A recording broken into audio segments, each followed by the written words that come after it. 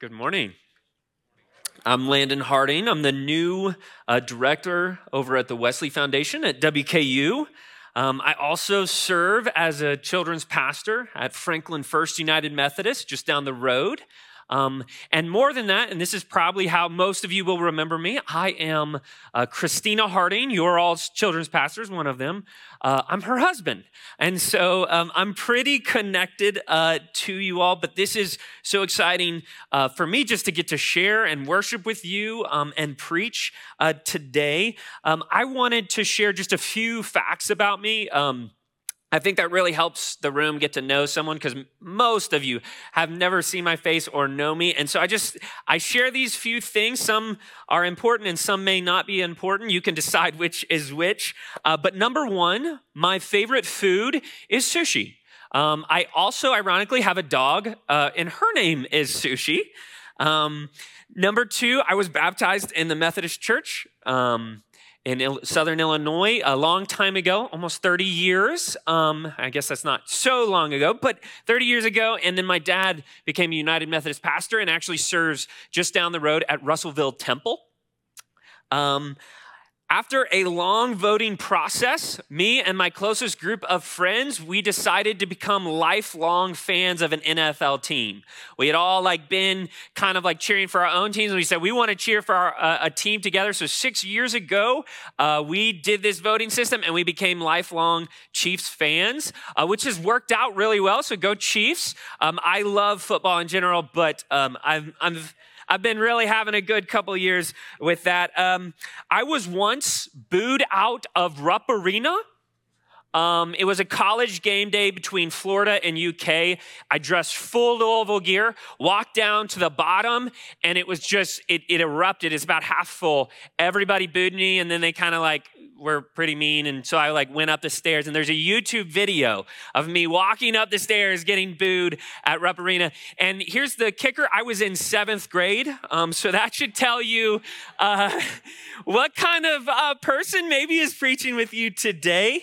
I have been on Family Feud with my family, not once, but twice at 2 episode stints. That's just an interesting thing. I've served in ministry for 11 years. Since I was 19 years old, 2 in camp ministry at Camp Lucan, 1 as a local pastor of 2 small churches just outside of Richmond, 8 in youth ministry, and 4 of that was as an associate as well at Memorial United Methodist Church at E-Town, and then now I'm serving in college and children's ministry this year. I have the cutest kid in the entire world. I saw a clip of Adam talking about him winking. His name is Grayson. I know that I'm biased because it's my kid, but he's the cutest kid in the entire world. And I have the most amazing wife. Seriously, best person I know, not just in ministry, but literally the best person that I see Jesus in every single day. And I know she is loving your children with the ferociousness of grace and love and all that she is created to be in Jesus. So take care of her and support her and love her, please. This is the first time we've not really been in the same church, and it's really hard. We actually got to work together really since the second week we started dating. I do not suggest this to anybody else, but I had become a youth pastor, and she was a PK, and we had sort of started talking. I was like, hey, you should come hang out and work with my youth group. It could have gone really bad, but it was awesome, and we have served together ever since in certain capacities. Lastly, I'm excited just to worship with you all this morning. Adam kind of told me and invited me to come preach and told me about this series of Colossians, and I love talking about the fullness of Jesus. It's always been something close to my heart, always something I share, always something I try to communicate in what I do and where I'm at. This is important. John 10:10. It's just a verse that I read early and have continued to read and think about. The thief comes only to steal, to kill, and destroy. I have come that they may have life and have it to the full. And that message, even as a young kid, I understood was so important, and that sometimes we as the church forget to live out, to share, to talk about, that this life Jesus has given us is not just this amazing life in heaven, which is promised and given and granted to us, but it is this beautiful, amazing, full life in Jesus that starts the moment we start following. That life, that full life is for right now. And we've got to capture this, not just for ourselves, but for our neighbors and our community, for college kids at WKU who need to know that the Jesus that I know is enough and is full and is a part of this amazing life he has granted us. I mean, if you weren't here or didn't listen or just forgot kind of about the book of Colossians, the scripture that was read does a pretty good job of summarizing it, but I'm going to just touch on the pieces. I've been following along the online sermon. If you don't do that, I want to encourage you to. There is something really cool about hearing a sermon series from start to finish, and especially something that like this with the book. About 1900 years ago, when they would meet for church, it would be in a room, and it wasn't like, hey, let's take out like one little scripture. It was like we read the entire letter in one sitting, and then we talk about it as a church community, and it's really cool that you have that ability, if you're here, to hear the fullness of a book like Colossians, but also if you're away and travel. So check that out. Listen to that. It's good for you. But I'm really excited about the book of Colossians because it talks about this fullness. And it begins by talking about the cosmic enoughness, the magnificence of Jesus, his life and death and resurrection, that is not just a small thing.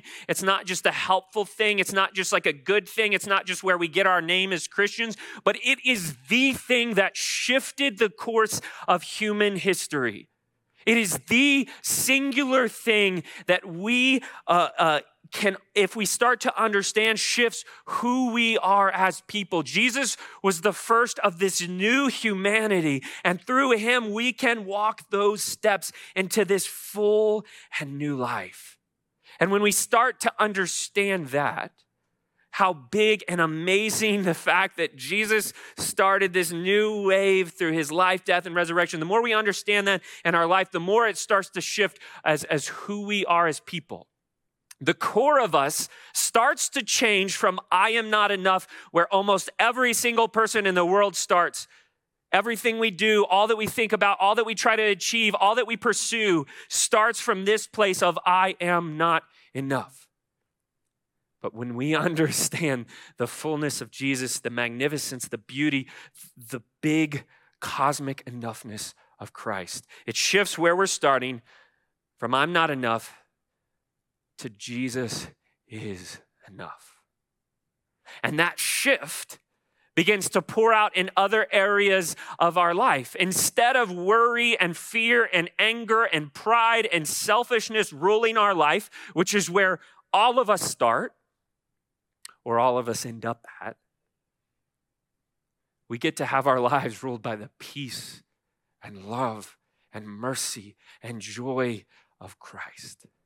And our core continually shifts from this, and it goes deeper, or I guess outward into our behaviors as well. And we go from a place of legalism, and I've got to follow these rules and do what's right because I have to be a good person. It shifts from that to a place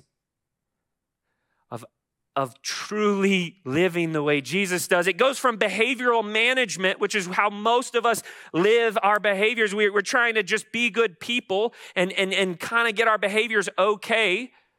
And it goes from a place of changing the condition of our heart. That's what the fullness of Jesus does. It shifts our condition of our heart instead of just behavioral management. And when our condition of our heart starts to change, our outward behavior starts to change. Last week and the week before, chapter 3 of Colossians really gets into this. And it says, hey, all of these behaviors that come out of a place of I'm not enough, leave those behind and start to walk into the behaviors and the life that Jesus is enough. And it shifts us in every relationship we have starts to shift from where it was of I'm not enough to Jesus is enough, and that impacts our daily life. And then we get to chapter 4, where it's even broken down to the most small, insignificant interactions and how the fullness of Jesus, when we understand it from this macro level, comes all the way through our life. And it comes out and is experienced in the smallest moments. And Paul starts talking about this, and this is kind of the first point. We experience the fullness of Jesus through the most basic spiritual practices and disciplines. In verse 2, he says, devote yourselves to prayer with an alert mind and a thankful heart. When we're living this life, this full life that Christ provides, the condition of our heart starts to shift, and we start to live each day connecting with our Heavenly Father, spending time listening and learning from Jesus. And it comes through these spiritual disciplines. Prayer is the one listed here, and Paul is showing a practical way that we might experience the fullness of Jesus in our life is through this practice of prayer. And we see this in the life of Jesus. Jesus read the Bible, or scrolls that contain scriptures of the Old Testament. But he read it, he studied it, he memorized it. He taught, he preached, he prayed, he practiced Sabbath.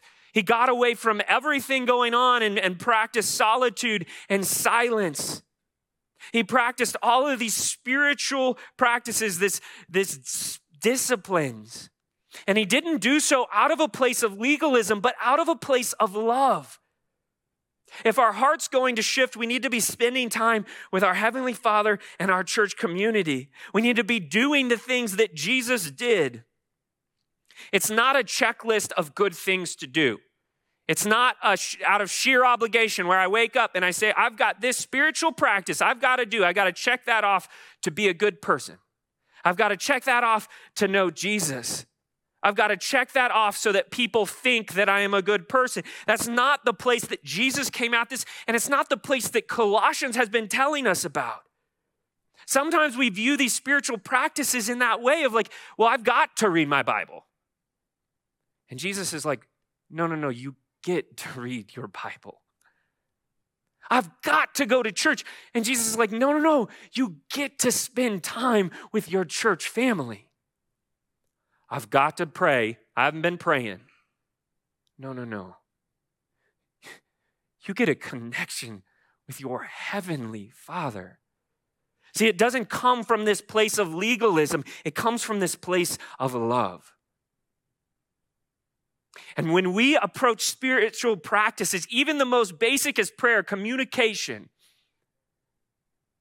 when we approach it out of a place of love, it's not that we get to the place of fullness. It's not a tool to take us from here to walk us into the good life, to make us good enough to receive the good life. The prayer is the good life.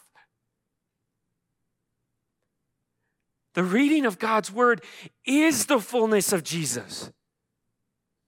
Spending time worshiping with one another when we're worried about our pastors or what's going on, that is the fullness of Jesus. It doesn't just lead to the full life, it is the full life. And Paul continues, we experience the fullness of Jesus in our most basic interactions with others. Live wisely among those who are not believers and make most of every opportunity. Let your conversation be gracious and attractive so that you will have the right response for everyone. Paul expresses that the most basic interaction we have with others, conversation, communication, even in that, we experience the fullness of Jesus.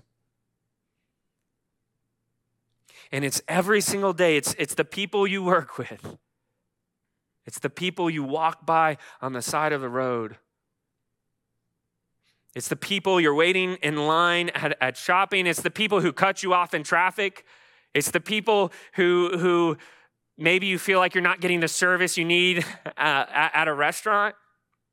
It's those opportunities, those moments when we can experience the fullness of Christ. It's even when people disagree or we face opposition, or they don't like our politics, or they don't like our theology, or they don't like something about us, or they're unfairly treating us, even in those moments, even in those opportunities of conversation, we have the ability through Jesus to experience his fullness. The cosmic enoughness of Jesus changes the very core of who we are. And when that core starts to change, it shapes the big behaviors and it shapes the small. Sometimes we look at our actions and say, I have to treat people with grace and love out of this responsibility. I have to treat people with grace and love so that people view me as a good person. I have to treat people with grace and love so that I can receive God's love.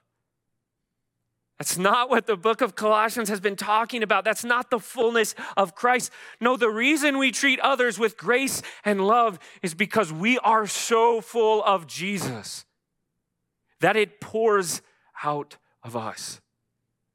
It's not about doing these things to become this good person. It's about doing these things because we come from a place of love.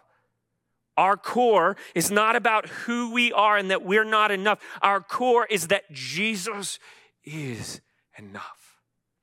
And when our understanding of that, our love starts to pour out of us, and it's not legalistic behaviors, but it's a way of life that Jesus walked and that he invites us to walk. Not legalism, but love. And as the book concludes, Paul says something about chains twice. And the last time it really made me think of why would Paul say, I'm writing this out of my own handwriting? And why would he include, remember my chains? If you were going to conclude the entire book of Colossians, the fullness of God, why did he choose those words? And I sat and I thought and I kind of pondered this.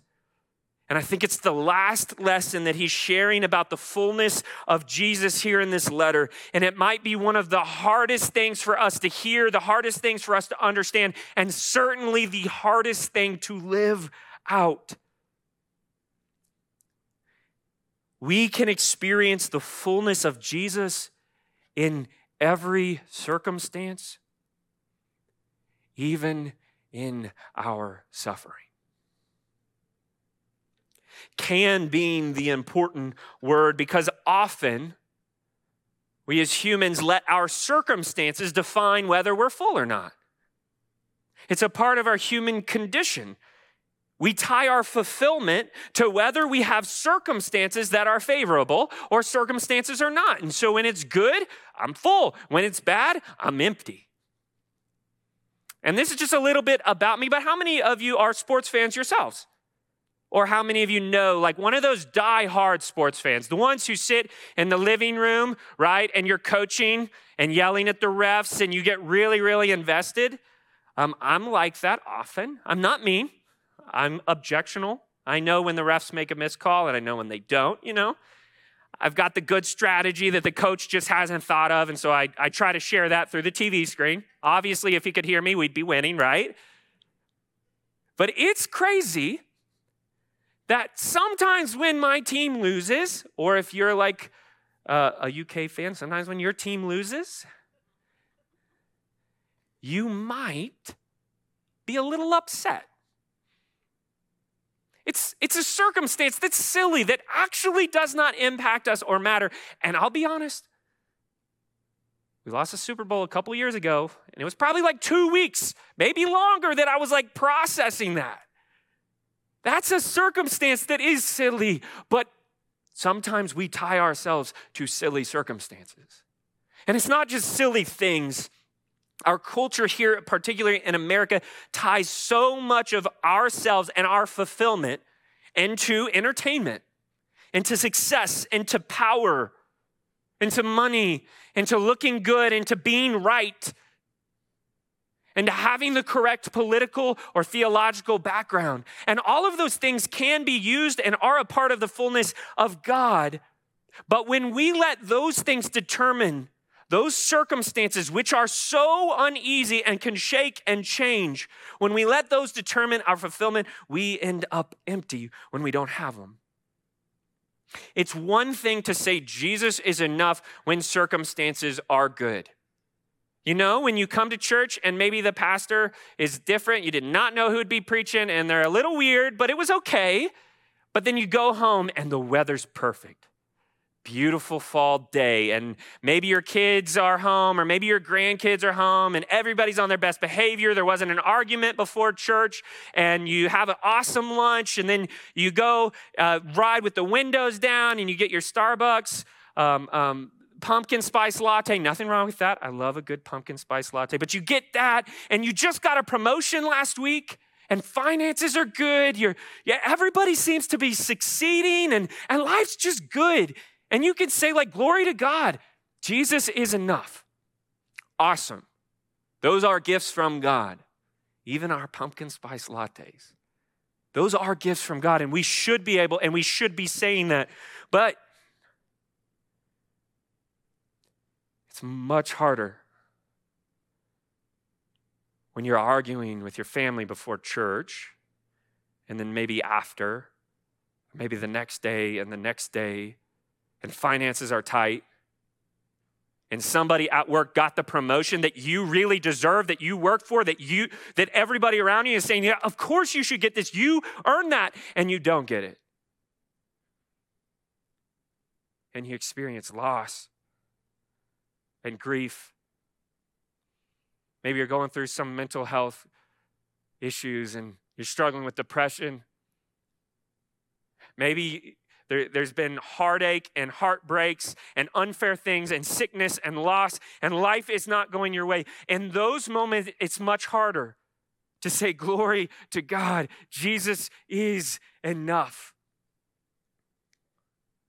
But when you can, even in the middle of that grief, even in the middle of the cries of the hurting and oppressed, even when it is hard, even when you don't feel it, but you can say Jesus is enough.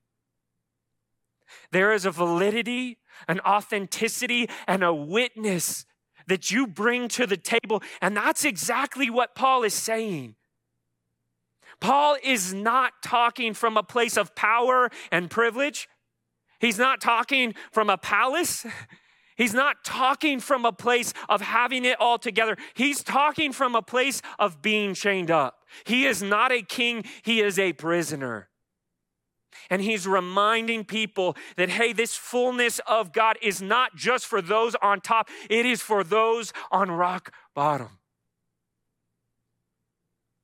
And when we start to live that out, there's a validity, an authenticity, and a witness to the world that needs to be shared, that Jesus is in fact for all and in all. Not only is Jesus offered to every single person out there, everyone in every corner of the world, in every background, in every circumstance, in every place, Jesus is for all of them, but Jesus is also for every place and situation and struggle and loss and circumstance. And Jesus is not just enough in spite of our suffering. The fullness of Jesus is actually experienced in the middle of suffering. It doesn't mean that Jesus is causing those things. It's not that God is looking at you and putting you through these trials and tests. There is an amount of free will that we have and others have because of the dignity God treats humanity with. And sometimes we abuse that. Most of the time we do. And we hurt ourselves and we hurt others. And there's a natural world that God has set up, and it's hard to understand, but sometimes he intervenes and sometimes he doesn't. But there's this sickness and natural disasters and all of these things. And sometimes we're like, if I could just get through this, then I can experience the fullness of God. Then I can experience the cosmic enoughness of Jesus. If I could just get through this season. But Jesus is looking at us saying, no. You can experience that fullness in the middle of your depression. You can experience that fullness in the middle of being angry with God. You can experience the fullness of Jesus even in the worst circumstance, because Jesus is actually enough. 2 Corinthians, Paul talks about this a little bit more. He's talking about a struggle he has. He doesn't even mention it, whether it's sickness, whether it's something he's going through, whether it's mental health, but he's talking about it. And 3 times he's gathered with the church, had people lay hands on him, and he himself has like literally performed all these miracles, and he's around all these miracles. And he's like, 3 times we've gathered and we've prayed as hard as we can that this struggle is removed. And 3 times, nothing happens. At first, I didn't think of it as a gift and begged God to remove it. 3 times I did that, and then he told me this: my grace is enough. It's all you need. My strength comes into its own in your weakness. Once I heard that, I was glad to let it happen. I quit focusing on my struggle and began appreciating the gift. It was a case of Christ's strength moving in on my weakness. Now I take my limitations in stride, and with good cheer, those limitations that cut me down to size, abuse, accidents, opposition, and bad breaks, I just let Christ take over. And so the weaker I get, the stronger I become. A part of our weakness as humans is that we suffer. It's our limitations, it's accidents, it's bad breaks, things that don't have a reason why. Those are a part of our limitations here on earth. But even in the middle of that, even when we don't feel like it, even when we feel like we don't have the strength, we look around at our brothers and sisters in Christ and say, help. And we cry out and we say, Jesus, even though I don't feel it, you are enough. And when we can do that, something deep inside of us starts to realize that this, in fact, is true. Jesus' grace is enough. And it's all we need. And when we live that way, when we start to capture that, we become a witness to the world that the world needs. A.W. Tozer said it best: often the only way the world can see Christ is through revelation brought by the Christian's experience and the refiner's fire. Most of the time, people outside the world see Jesus as when the circumstances of our life don't make sense, and yet we still say Jesus is enough. My grandpa Bob has always been a person like this. He, growing up and still when he can now, he went to this little country church with about 8 pews. And the little country church always did prayer and praise concerns, but you didn't like insert them. You didn't do it online. You raised your hand in the middle of church and you talked. And every single Sunday, I can remember from the time I was very little that I would go to church with him every Sunday. My grandpa, who was not an emotional man, who was actually pretty tough, worked with his hands his entire life, grew up Amish, like had a different worldview than most people, would stand up, would start to cry, and just said, I'm thankful that Jesus' grace is enough. And I got to see that in every circumstance. And Grandpa Bob never had a lot. Grandpa Bob lost a lot of people. He did not have a life where his circumstances were always good. And even now, as he's in a nursing home with my grandma who suffered from dementia, and it's really hard, and they're in their late 80s, and there's just so many health things. Even now, every time I see him, and he'll hold little Grayson, and he'll just weep and say, Jesus is enough. And that witness has blessed not me, but my entire family and people who have come into contact with him. And every time we go to the nursing home, the caretaker there is he's just the sweetest old man. And I was like, you should have met him years and years ago, but he has this part of him that has learned this. And our families need this. Our community need this. Our students at WKU and in our youth service and in our children's programs, they need to know that Jesus is enough, and we actually believe it. We're living in a culture that is tired of hypocrites. that's tired of people not actually living the way Jesus said to live, that's tired of showing up at church and say, this doesn't make a difference. Why would I go? And the thing I would say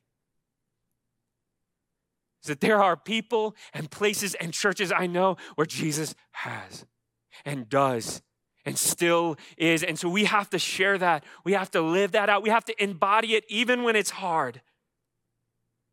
And we have to let the world that Jesus is enough. His grace is all we need. Would you pray with me? Heavenly Father, we just thank you for today. We thank you for your love and your mercy. We thank you that you are with us always.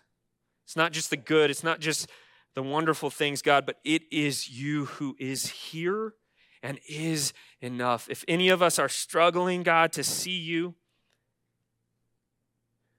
as we take this communion, as we participate in this act of grace, would you remind our core, our very soul, whether it's the first time or the 100th time, that you are enough. Pray this in your holy name.